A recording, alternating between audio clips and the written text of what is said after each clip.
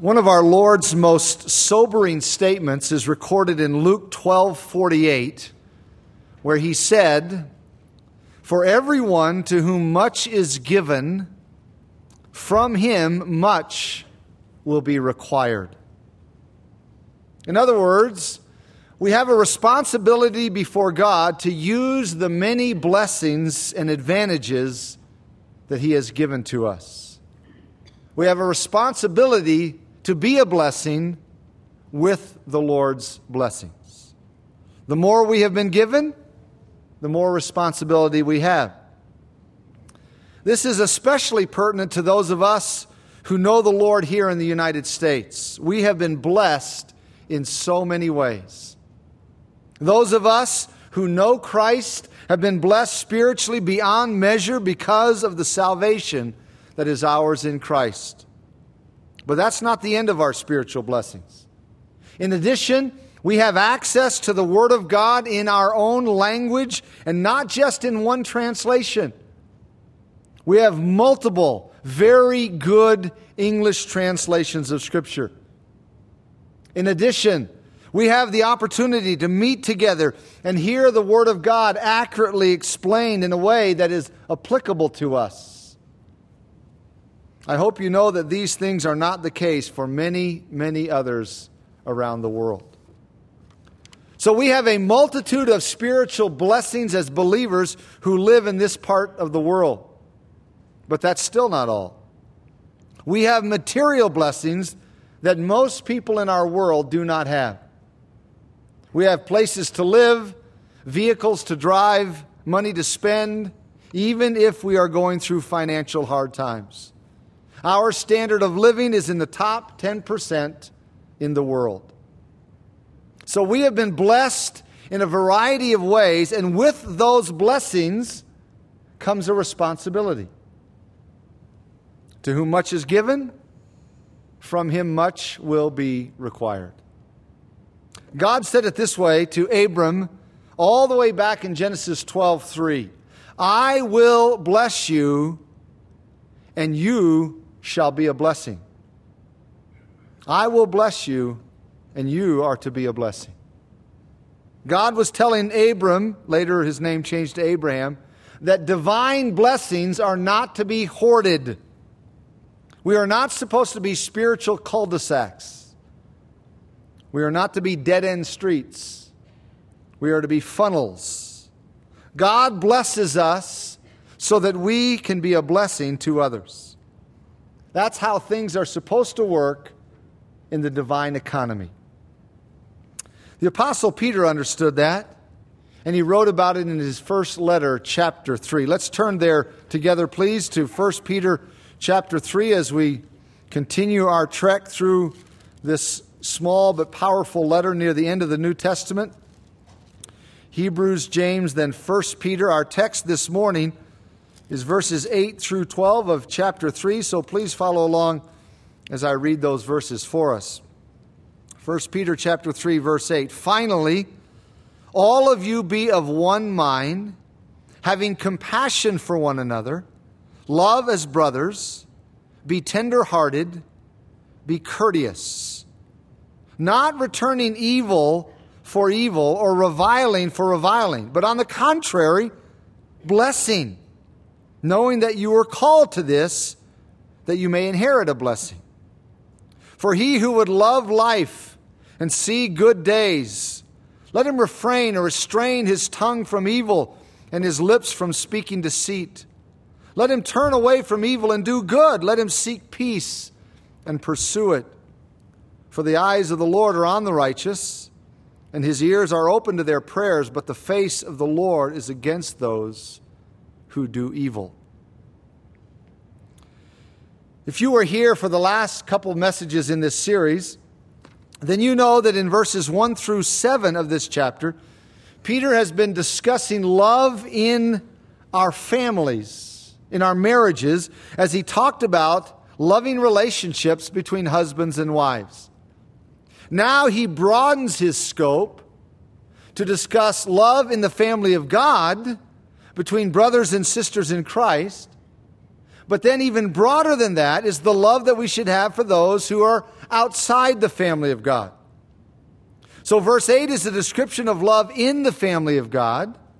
And verse 9 is the description of love for those outside the family of God. But Peter doesn't stop even at that point. Verse 9, as you notice, takes it a step further by telling us how we ought to relate to those who are not only outside the family of God, but who oppose those of us who are in the family of God. So here in chapter 3, Peter is basically expanding his circle. He starts with the most intimate of relationships, that between a husband and a wife. He broadens the circle to include others in the family of God. Then he broadens it to talk about those outside the family of God. And then he broadens it even further to talk about those outside the family of God, but who resist and attack those who are in the family of God. So that's how this chapter is unfolding. Peter starts in the most intimate of relationships and broadens as he continues to instruct. Notice how he begins this section of his letter. Verse 8, finally, all of you be of one mind, having compassion for one another, love as brothers, be tender-hearted, be courteous or humble, depending on your translation. The word finally here at the beginning of this verse means that Peter is going to sum up what he has taught thus far in the letter. It doesn't mean he's done or he's finished. You can see that. He still has the rest of chapter 3, chapter 4, and chapter 5. But it's his way of summing up what he has said thus far. He begins his summary with 5 staccato or rapid-fire exhortations to us about life in the family of God. The first thing he says is that we are to be of one mind. When Peter exhorts us to be of one mind, please understand, he doesn't mean that everyone has to dot every I and cross every T in exactly the same way. He's not calling for a cookie-cutter Christianity where we all look alike, dress alike, talk alike, think alike. That's not the idea. In fact, if we all believed everything identically, think about this, then we wouldn't need the exhortations to unity that are prevalent throughout the New Testament. The fact that we are so often exhorted to maintain unity clearly implies that there are things about which we have different opinions and different viewpoints and different perspectives. That's why we are exhorted to maintain unity and be of one mind, which means we need to work to maintain inward unity of heart. We need to have the same goal, to honor Christ in our love for one another and our acceptance of one another. That's what it means to be of one mind. It means we are to have the same passion, the same desire, the same ambition to glorify God, to exalt Christ, and to spread the Word of God. That is why several translations render this phrase, be harmonious, or live in harmony. This is basically saying the same thing Paul said in Ephesians 4:3, where he said we are to preserve the unity of the Spirit, protect the unity of the Spirit. That is Peter's first exhortation. He calls on us to make sure that we are consciously seeking to maintain, protect, and preserve unity in the body of Christ. His second exhortation is to be sympathetic or have compassion for one another. This is a word that emphasizes emotion. The previous word, you could say, emphasizes more action. Make sure you protect, preserve, keep the unity of the Spirit. It's action-oriented. This word emphasizes emotion. It is saying that we are to be understanding of one another's hurts, sympathetic of one another's burdens. As Romans 12:15 says, we are to rejoice with those who rejoice, and we are to weep with those who weep. That's true compassion. Genuine compassion rejoices with those who rejoice, and it weeps with those who weep. If we really love people, if we genuinely care about people, then we will feel their hurts as they experience the difficulties of life. You could almost say it this way, that this is really a call to unselfish living. I mean, think about it.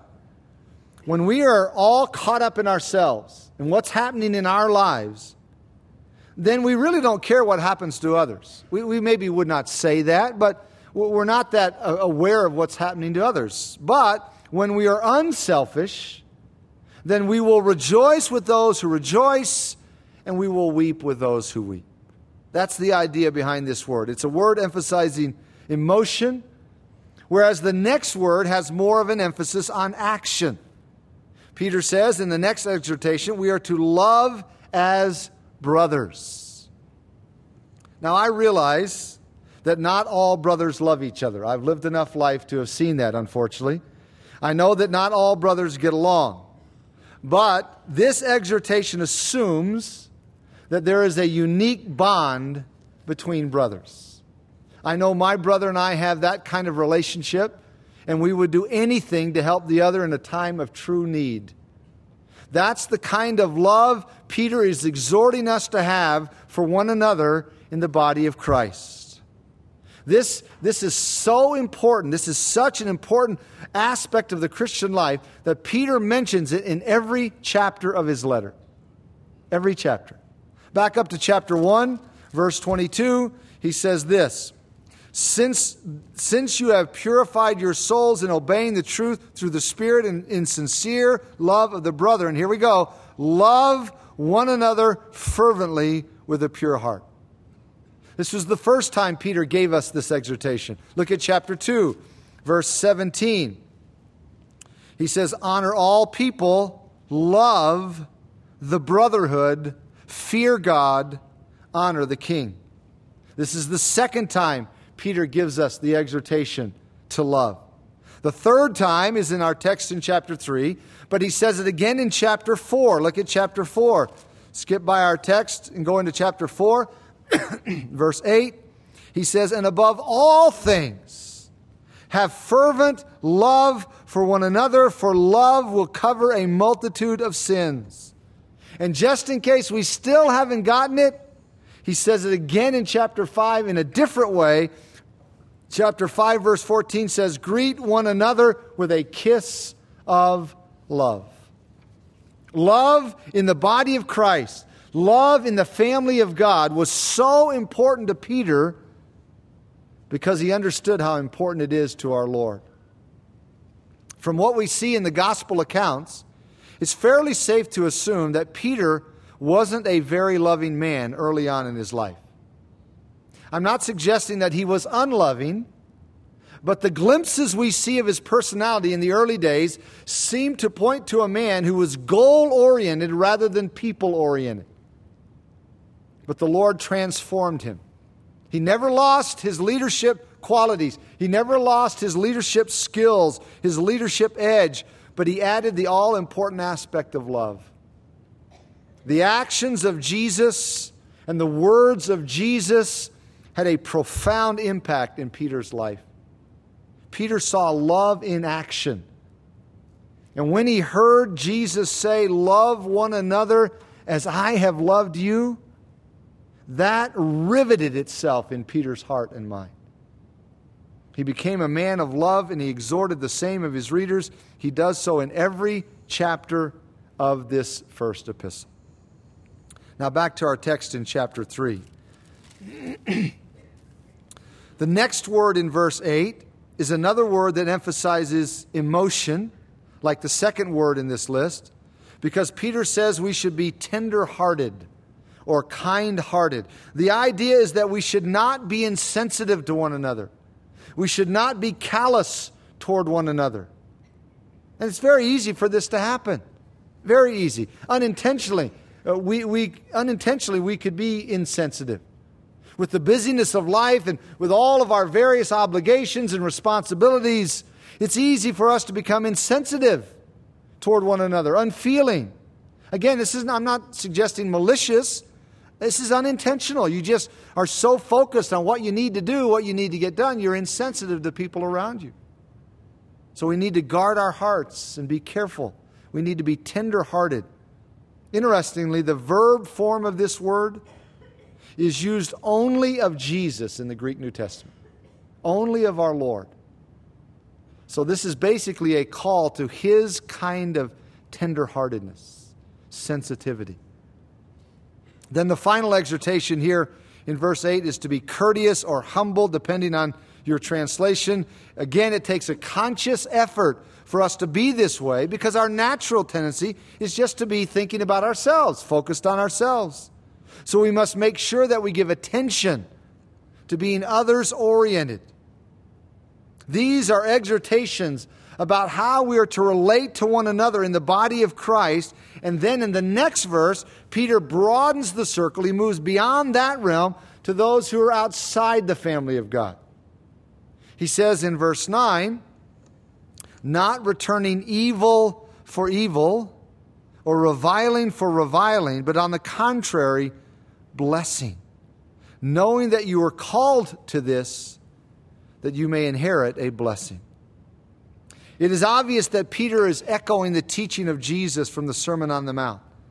There's no question about that. Every commentator recognizes that. What Jesus taught in that sermon had such a profound impact on Peter.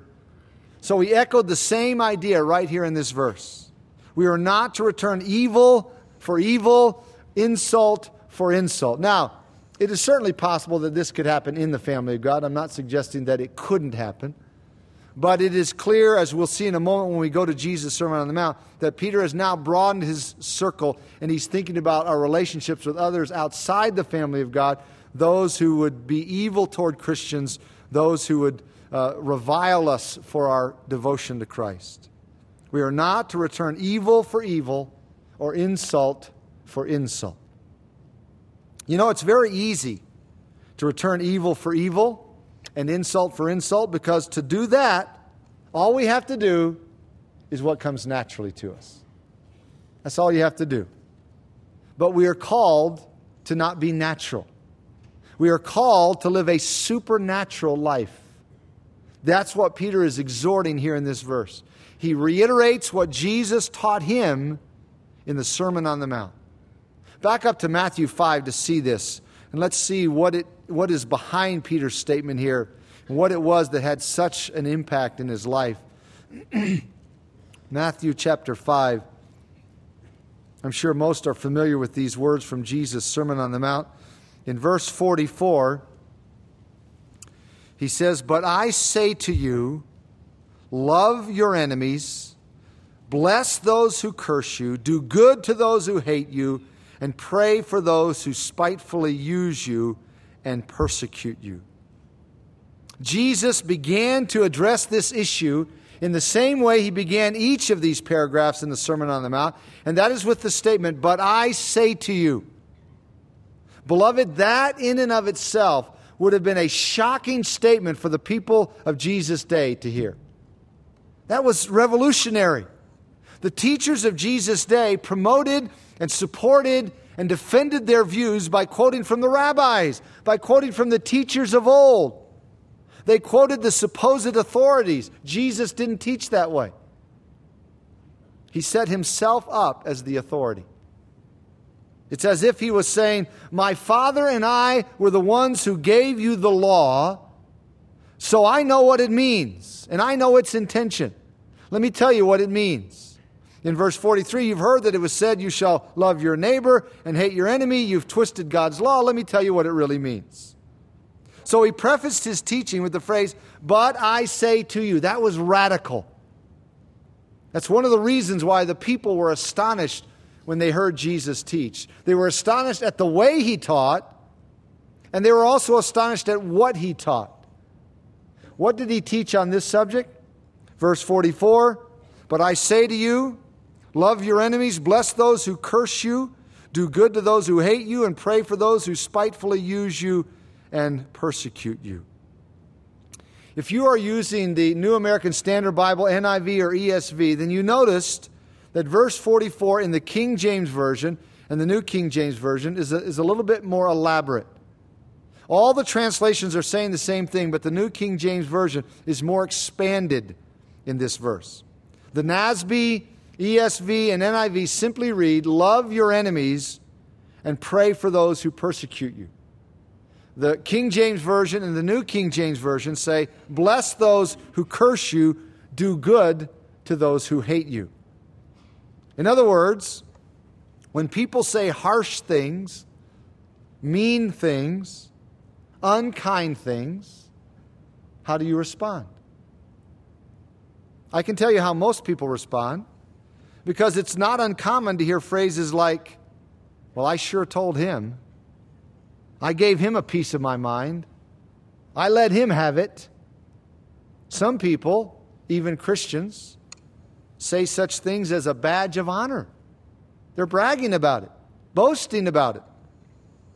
But that is the exact opposite of what Jesus tells us to do. He says, love your enemies and pray for those who persecute you. How can we do this? When I ask that question, I'm not asking for the methodology or the practical ways we can show love for our enemies. I mean something far more fundamental, far more basic. How is it possible to love our enemies and bless those who curse us and do good to those who hate us and pray for those who spitefully use us? How is that possible? It is not possible on our own or by ourselves. We need the Lord for us to be able to do that. And when I say we need the Lord, that is no mere cliche. That's no platitude. We desperately need the Lord to be able to do this. And when I say that we desperately need Him to be able to love our enemies, I don't mean to limit that to the issue of salvation. What I mean is, even if we have the Lord, even if we have His salvation, that is no guarantee that we will automatically love our enemies. I'm sure I'm not telling you anything new. At least I hope not. I hope I'm not the only Christian here who doesn't find it easy and natural to love an enemy. We need the Lord and His salvation, and we need more than that. We need the Lord's enabling grace. We need the strength that the Lord supplies through prayer. If we think we don't, then we will be just like the Apostle Peter on the night before our Lord's death. You know the story. Jesus told him to pray. Jesus said, pray lest you enter into temptation. Peter, you've got a temptation coming tonight. You need to pray about it. But Peter didn't pray. He slept. And he ended up denying his Lord multiple times. He could have had the strength. He could have had it if he had asked for it in prayer, but he didn't. In a similar fashion, the only way we will be able to love our enemies is to ask the Lord and beseech the Lord and entreat the Lord for the ability to do so. Only a person who has been transformed by the saving grace of God and is walking in the Spirit, depending on the Spirit, can truly love his or her enemy. But not only are we called to love our enemy, we are called to pray for our enemy. Watch it now and be careful. If you're like me, you could easily think, oh, I can pray for my enemy. I can pray for God to strike him and judge him and discipline him or whatever else. But that's obviously not what Jesus is talking about here. It is clear in this context that He is exhorting us and challenging us to do good to those who hate us, not want their harm. In fact, it is when we love those who hate us and do good to those who hate us that we are most like our Heavenly Father. Verse 45, Jesus said, that you may be sons of your Father in heaven. For He makes His sun rise on the evil and on the good, and sends rain on the just and on the unjust. Jesus is not saying in this verse that if we love those who hate us and do good to those who hate us, then that makes us children of God. No, that's not what He's saying at all. He is saying that when we love those who hate us and do good to those who hate us, we are most like our Heavenly Father. It is a description of godly character. The phrase sons of in Hebrew thinking is sometimes used to describe character. That's the way Jesus is using the phrase here. Maybe you've read sometimes in Hebrew scripture as you're reading your Bible, it'll say something about a mean group of men. It says they were sons of Belial. And a lot of translations say men of low character. It's talking about character. That's the way Jesus is using the phrase here. When we love those who hate us, and do good to those who hate us, we are most like our Heavenly Father. We are mimicking His character because He loves those who hate Him. And He is good to those who hate Him. He gives them the sun to enjoy. He gives them rain for their crops. You know this is the case. When it rains in the spring or in the summer, it doesn't just rain on the fields of Christian men, Christian women. When the sun shines, it doesn't just shine on the crops of godly people. God is good to those who hate Him and despise Him and mock Him and ignore Him. And Jesus says we ought to be like that. We ought to be like that. Verse 46, for if you love those who love you, what reward have you? Do not even the tax collectors do the same? You probably are aware of the fact that the tax collectors were the traitors of Jewish society. That's why the tax collectors were looked down upon so much in the first century, not because there was or is anything wrong with legitimately collecting taxes. Even Jesus taught the people of His day to pay their taxes. So there wasn't or isn't anything wrong with legitimately collecting taxes, but the tax collectors of that day were not above board in the way they collected taxes. They were thieving, bribe-taking traitors and extortioners who sold out against their own countrymen. They were men of low character, and they weren't popular with anyone in society. Yet, as Jesus says here, even the tax collectors love those who love them. Even they did that. So if that's all that we do, we aren't any better. Anyone can love those who love Him, even people of lowest character, people with no character. There's nothing special about that. There's nothing commendable about that. There's nothing praiseworthy about that. God won't reward that kind of easy and expected response from us. Anyone can love his friends, but it takes a special person transformed by the grace of God who is able to love his enemies.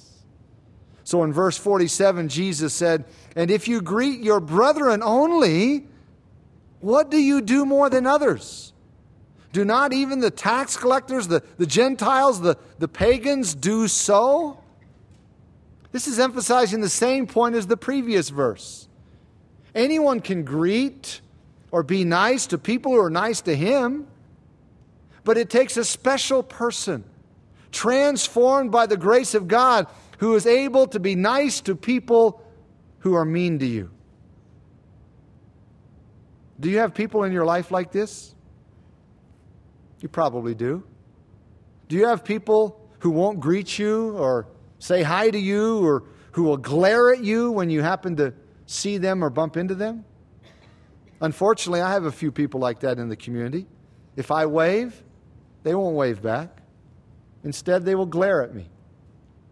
Do you know what my tendency is?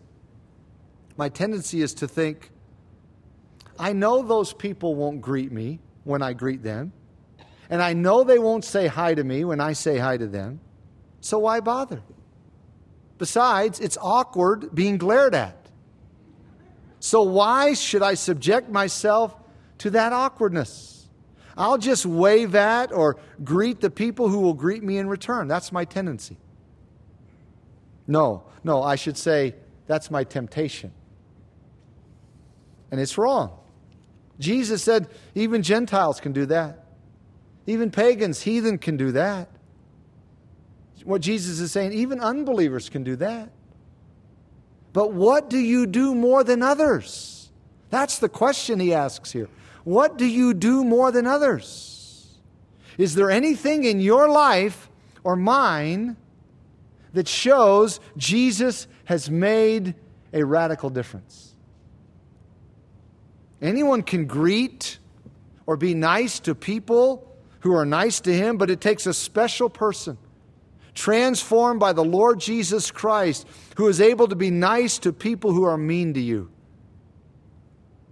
As J. Oswald Sanders put it, the Lord expects from his disciples such conduct as can be explained only in terms of the supernatural. End quote. Beloved, we're called to a higher standard. In fact, we are called to an unattainable standard, humanly speaking. But that's the standard. And that's the reminder that Peter gives in chapter 3 of his letter. So let's go back to our text there in chapter 3. The words of Jesus there in Matthew 5 had a profound impact on Peter, there's no doubt.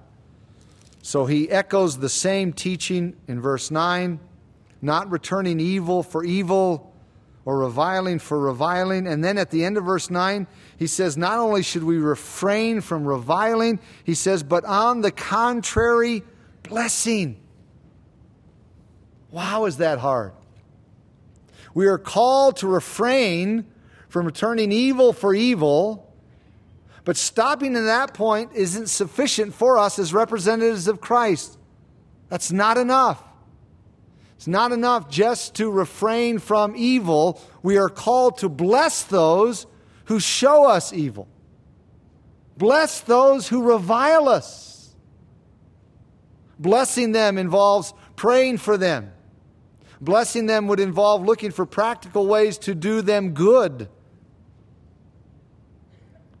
Now, if you think you are really spiritual, ask yourself how you match up to this standard.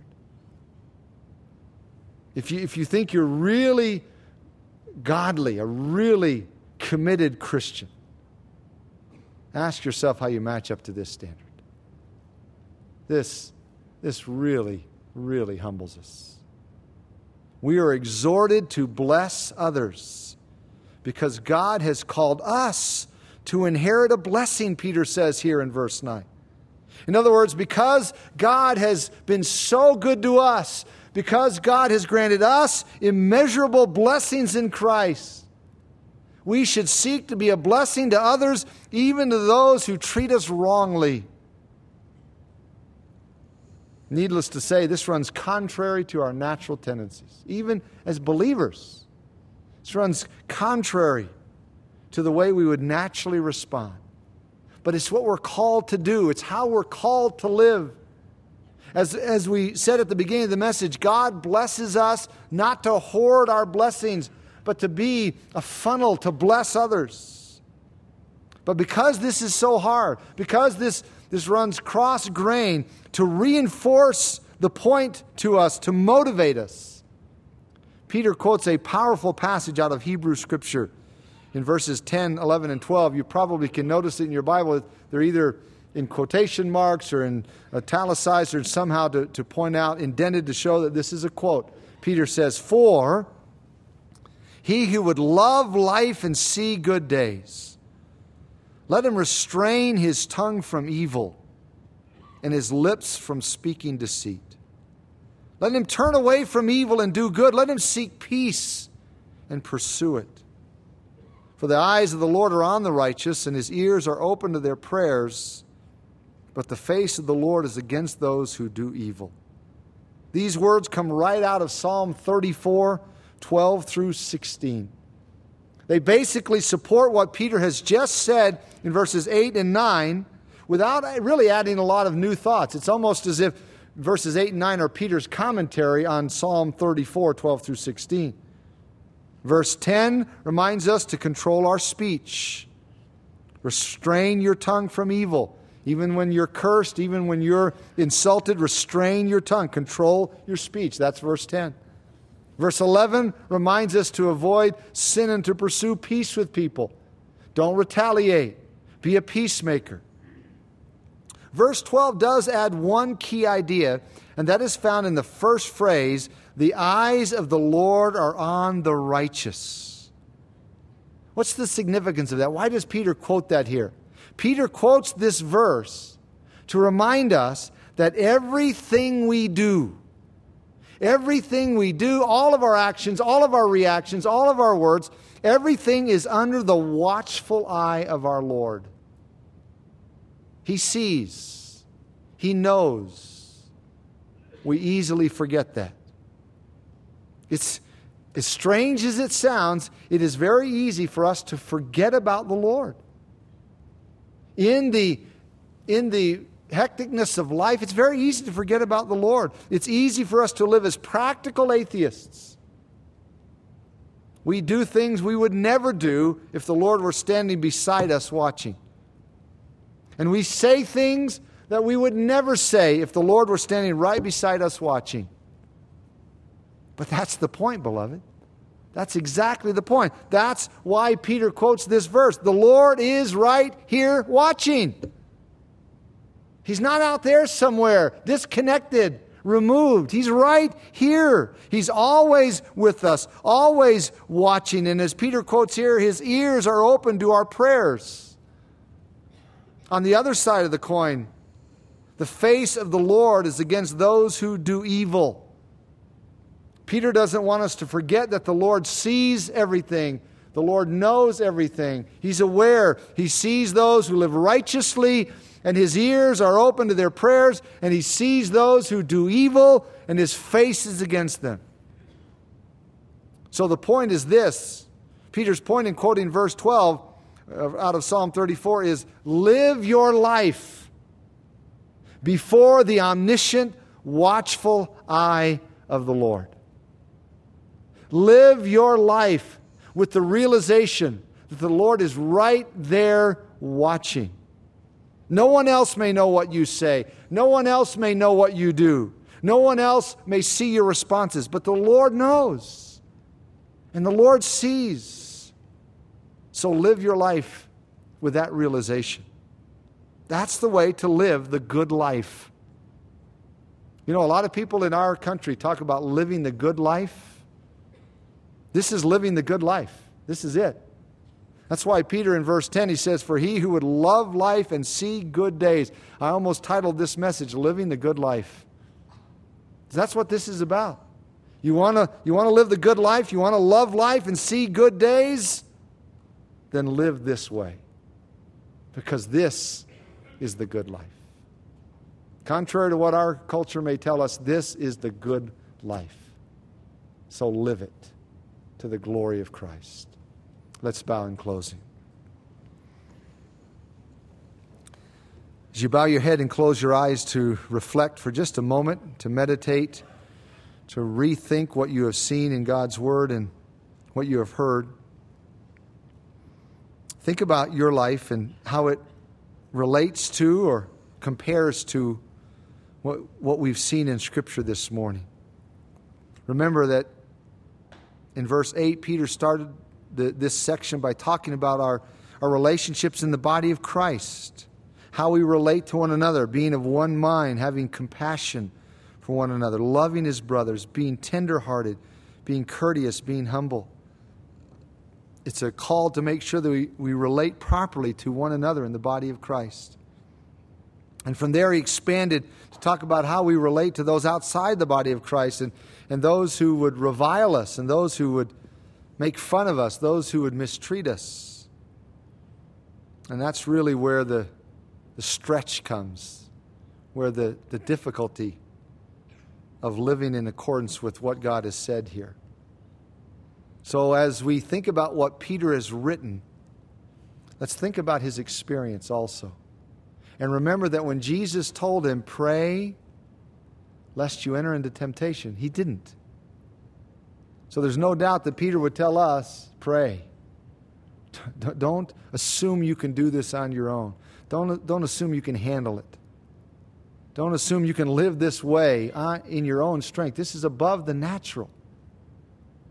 So even right now, as your head is bowed, pray to the Lord. Ask Him for the grace, the strength to live life the way we are called to live life. Don't fail to avail yourself of the divine resource that the Lord gives us in prayer. And if you're here today and you don't know Jesus Christ, you've never received Him, you can't live this way. You need Christ's salvation first of all. You need His forgiveness. You need a relationship with Him. And then you can draw strength from that relationship.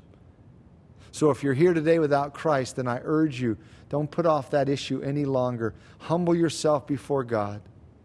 Call out to God in the quietness of your heart and say, I am a sinner. I know I deserve judgment. Grant me your salvation according to your grace.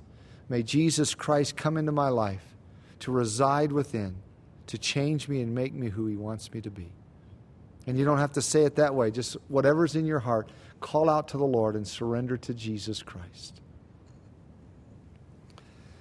Father, there are many voices in our culture telling us how to live the good life. But none of the voices rise to the authority of Scripture, your word. And here this morning, you've told us how to live the good life. He who would love life and see good days, this is the way we are to live. Enable us to live this way. Strengthen us to live this way. This is clearly, we've seen, and if we have any honesty and objectivity at all that we've seen, this is beyond us. This is just not natural for us, even as your people. So enable us to live this way within the body of Christ, loving as brothers, being of one mind, having compassion, tender-hearted, and then responding properly to those outside your family. And may we do all of this for the glory of Christ, in whose name we pray. Amen.